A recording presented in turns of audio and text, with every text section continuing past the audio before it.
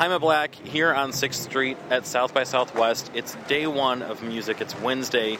It's early afternoon. Things are still getting started. I'm sitting here with Shawn from Netherfriends, a man who's very well traveled, so he's not a stranger to coming into a strange city like this and kind of setting up shop. How are you doing, sir? I'm good. How are you? Dude, I'm having a blast. You know how it is in Chicago. It's like we had the shittiest winter ever, and now we are here. But I think you missed the winter, right? Well, I was there for December, and then I headed out like the second week of January, so I missed the blizzard, I missed just everything. I missed it all, and I just saw pictures of it. That's it. Smart man. Now, your whole thing with Netherfriends is you're doing this project, 50 songs, 50 states. And first of all, kind of explain what that is for anyone who isn't familiar with this. I'm writing and recording a song and performing in all 50 states. I have 1 year to do it. The goals I set for myself is I can't start writing the song until I get into the state. I have to perform in the state. The song has to be more than 2 minutes long. It has to be a song. That's pretty much it. I've done 49 states so far. I just have one more state to do. What's left on the list? What's the last one you need to check off? It's Hawaii. Dude, that'll be gorgeous. Yeah. Now, are there any states where you've visited, you've gotten in there, and almost everything has gone wrong? You don't think you're going to be able to make your goal of recording the song or performing it for people, or has it been smooth sailing? I know it hasn't. I mean, I know that fucking anybody who travels can tell you that everything is difficult. Alabama, actually, which is the last state I recorded in the lower 48. So I played in Mobile, Alabama in May, and we ran out of gas on our way to the house I was going to be recording in. At that time, I didn't have the ability to record in my van, and now I can. I couldn't record anywhere, and I knew I had to come back, and fortunately it was the last state, so I had to drive an hour out of my way to get to Alabama, record in a gas station. It was an abandoned gas station in this bumblefuck town of I don't know how many people, probably 100 people, and it was so scary. It was about midnight, 12:30, and just total deliverance, Oh yeah, it was scary. We didn't think we were going to find a gas station, and then we came up on one, and it was abandoned, and we were just well, we got to just park it here, and I did it. It was the fastest I've ever written a song. I listened to it later that week, and I was like, oh, this song's not that bad. Now, I know that next month, I believe on April 12th, you're releasing Angry East Coast, which is your first recorded official release from this project.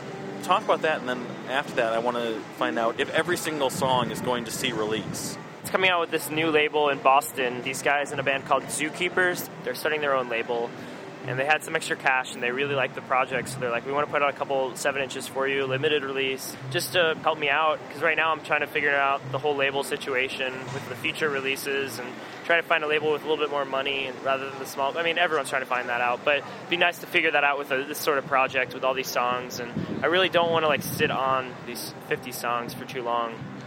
I think it's an incredible project. It's not something that really, I think anyone's really ever done. It's not something I've heard about. The closest thing I can think of that semi-compares is obviously Sufjan Stevens, who got all of 2 states into his project. Yeah, and it was albums and not songs, and this is a reasonable thing, and it was something to entertain me while I was touring, because I think touring is the most crucial thing for a band, and everyone's kind of trying to avoid that, and I don't know how. That baffles me too, and I hear, even just being online, or you hear people talk, and they're like, don't steal music, it hurts the bands, that's where they make their money. And I'm like, no, man, they make their money touring. And if I was a band, I'd be on the road all the time, or at least I would want to. I know that it's not always that easy. It's an ideal lifestyle, but I gave up a lot in my life. I don't have a home, I don't have a job, don't have a girlfriend. It's just I gave it up. I gave up my life for music, and it's going to be very hard to get back into normal life if I ever decide to go back into normal life. It's like this, everyone's asking what I'm going to do after this project, and it seems like,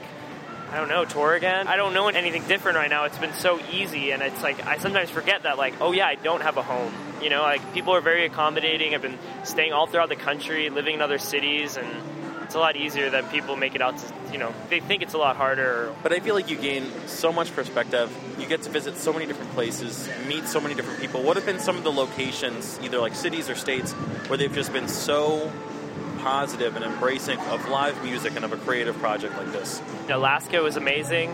I have friends, they played down the street, just on the street corner, because they don't have any shows lined up. I'm going to help them out with some house shows.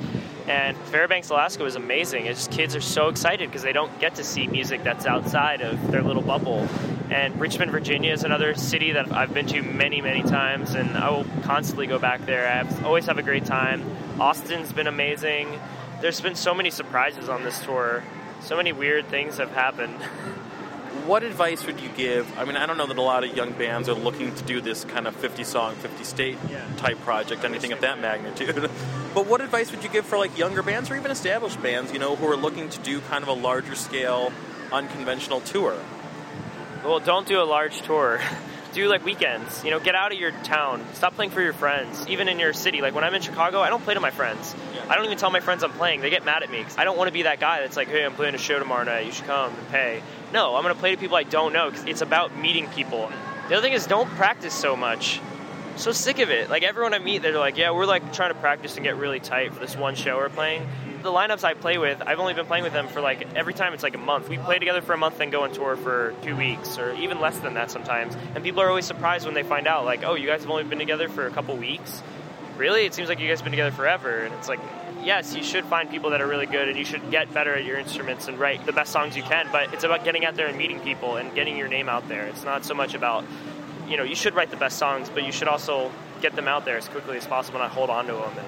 I think that element has really been lost. And, the example I always use is when I was a teenager going to the Metro, growing up in Chicago, love them or hate them, however you feel about their music, I saw Kill Hannah out at every single show I went to, personally. This is obviously before Facebook and MySpace and all these things. And again, whether you love them or hate them, those dudes realize the importance of getting out and socializing and meeting people. And I feel like that's been lost in the digital age. Everyone has a Facebook and a Twitter, and they don't meet people. Everyone hides behind a screen and Twitters. Right now, it's like pulling teeth to go to shows for me, because I'm always at shows. I still go to them. It's a social thing, going to house shows. I love going to DIY shows in Chicago and Austin. I mean, it's a great social environment, and, you don't have to be overly nice. You just have to say hi and, introduce yourself if you're going to talk to someone. Don't blow people off so quickly, and there's so many things. It bugs me a lot, but I really shouldn't. It shouldn't bother me. I want to help people out, but... Well, dude, I think you're living this kind of fantastic life, and I really have a lot of respect for you being so bold and ambitious to go out and do a project like this, and being one step away from finishing every state. That's fantastic. So really, nice job on that. Thank you. Thank you so much. That's great. Cool. Well, enjoy South by Southwest, man, and I'm sure we will see you around. Yeah, thank you. Thanks.